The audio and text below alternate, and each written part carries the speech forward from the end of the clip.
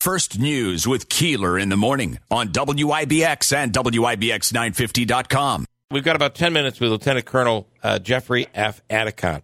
And I got to say, I think there came a point after Vietnam, and we'll see what the Lieutenant Colonel has to say, where we put all the pressure on the National Guard.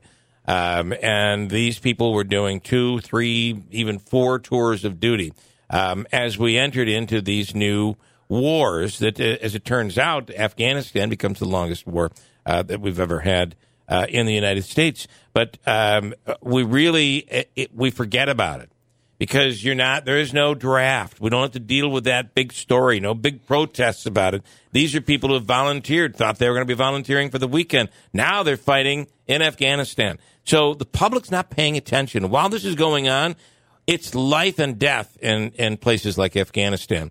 And there's a new documentary that is out, Extortion 17, Fallen Angel, Greatest Loss of American Life at War in Afghanistan. What's the truth? Lieutenant Colonel Jeffrey Atticott is on the line now. Lieutenant Colonel, good morning. Hey, good morning. I don't know if I had any of that right, but it's how I have believed this has all happened post-Vietnam. Yeah, it's we've strayed from the initial concept of what the military is all about, and that is to win wars. Now, I think we lost you here. Flaws. Oh, you're back. Can you hear? Yep, I got you back. Now? Got you back now. Yep. One of our biggest flaws was this rules of engagement activity.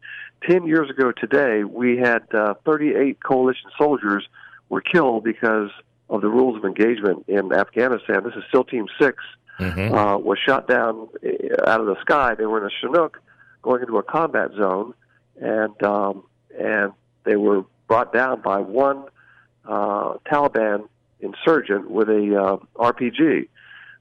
We had the opportunity to kill that person from a gunship that was above this valley where the incident took place, and yet that permission was denied, and so that individual was able to shoot down the largest loss of Special Operation Forces in our history. SEAL Team 6 was the same group that took out Osama bin Laden just 3 months before, and one RPG brought the whole thing down, killed them all, and that's what this film's about. It's a fantastic film, and it really kind of underscores what the military is supposed to be all about and how we have strayed from that idea. Hasn't it always been a problem, at least in modern times, where instead of the people on the ground, the military experts on the ground, you have oftentimes suits in Washington that are making the decisions on what can and cannot be done, and that seems to almost always be where we get ourselves in trouble. It is. I mean, we have the law of war, which is static. You can't waive that. Right. And on top of that, we've layered these things called rules of engagement, and they're political rules. They tie one hand behind the soldier's back and tell them, go out there and fight the enemy. So in almost every case, it gets more of our soldiers killed. Yeah. And the political objective is, we want to be nice to people. We want to win their hearts and minds. And so they're self-imposed, and they do not contribute to winning the war. And that's the great tragedy that costs the lives of all these brave Navy SEALs and the other coalition forces on the aircraft. So in this case, were they waiting on Washington to make a decision?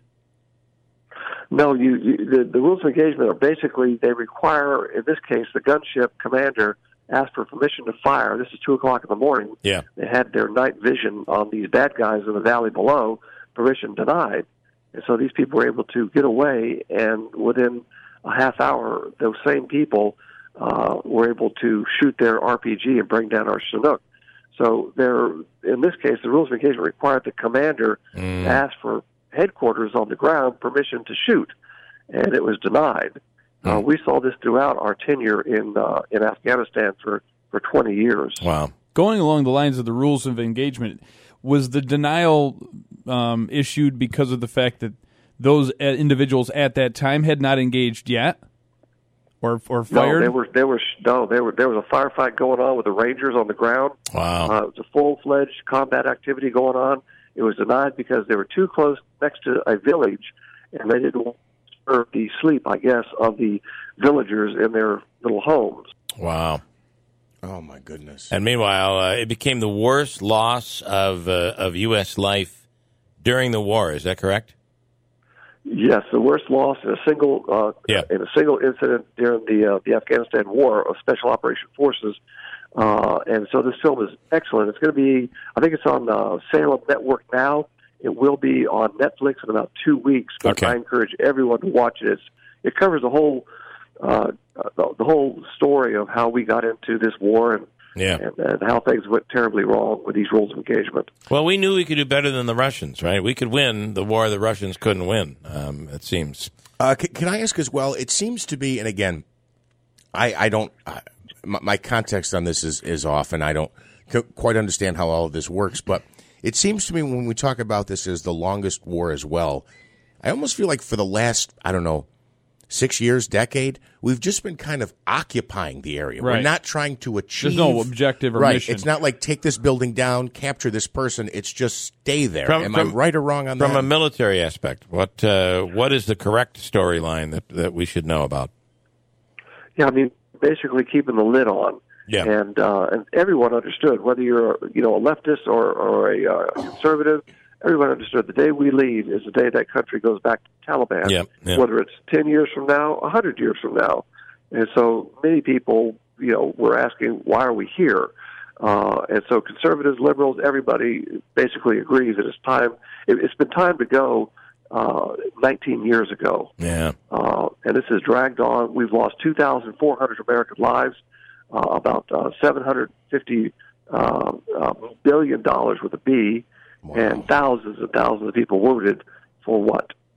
President Trump had it right, destroyed ISIS. That's how you do a war. Right, you get rid of rules of engagement, follow the law of war, and crush them and then leave. The response is, well, they'll just come back. And the answer to that is, well, they will come back in 5 years and kill you again. Right. So is that the plan? Like we leave, the Taliban takes control, and then in 5 years or 10 years, we just go back and destroy whatever's been built up since we left? That's what a logical president would do. This current administration, I cannot tell you what they will do. I don't think they know. Yeah. Well, I got to tell you, I really wonder, should we have gone into Afghanistan in the first place? I mean, yes. We should have. Yeah, we should. I mean, after 9/11, we have an obligation to respond. We went in there, we crushed them, which is the right thing to do. Mm-hmm. We drove the Taliban out of power, destroyed al-Qaeda training camps. We should have departed at that time. Right. And should we have gone into Iraq? Should we have taken out Saddam Hussein? I was opposed to that from the very beginning. Yeah. The question, why he's a bad guy. Dude, there's lots of bad guys in the world. Yep. The issue of when we use military force should be what's in the United States' interest. Are they attacking us, or are they attempting to attack us? Mm-hmm. The same fixation that Obama had with Syria. President Assad, he's a bad guy. Well, he never attacked us, and he wasn't threatening to attack us. That's not the reason you use violence against other countries, because you don't like them. And the reality is, George H.W. Bush had it right. The reality is you will disrupt the region. At least Saddam Hussein kept the region in check, and look at what it's been like since he's been gone. Yeah, that's another practical reason for it. But, he understood that when he drove them in 1991, he drove them out of Kuwait. He said, okay, that's it. They're back in their cage. Yeah. We're leaving. It's not our job to reform the world. Mm-hmm. A, you can't do it. It's impossible. And B, it's not the function of the military. Yeah. And finally, you say we can't do it. It's impossible. We have this belief that everyone will want to live in our version of happiness, our democracy. And we've tried to impose it for years and years and years on people, and it just doesn't seem to work, and we can't figure that out. Well, I think they do. I mean, I've been to every country twice in the world. Everybody wants to be free. Yeah. But the problem is that, to do that in Afghanistan, we'd have to fundamentally destroy the very structure and of the culture almost, because in many cases they do not have freedom of religion. They don't have freedom of press.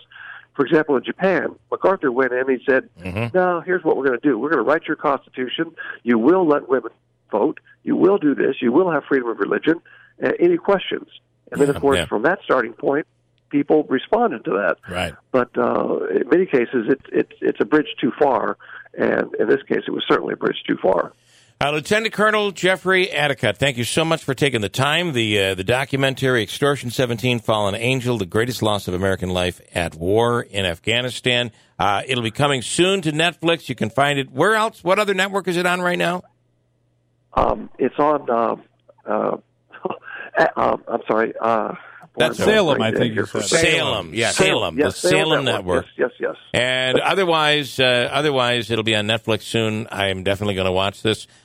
We should all watch it. Lieutenant Colonel, thank you so much for your time. Thank you for your service as well. Great country. My pleasure. Thank you. Wow. Interesting stuff, right? Now, you can everybody has an opinion, but here's somebody that was on the ground in leadership through all of it. He probably has a lot more knowledge than most anybody else. And the out fact there. that they were denied the ability to take these people out because they were worried about waking the villagers. Well, I think there was a little I wouldn't take that but literally, but I think he was being a bit sarcastic there. But the reality is decisions being made that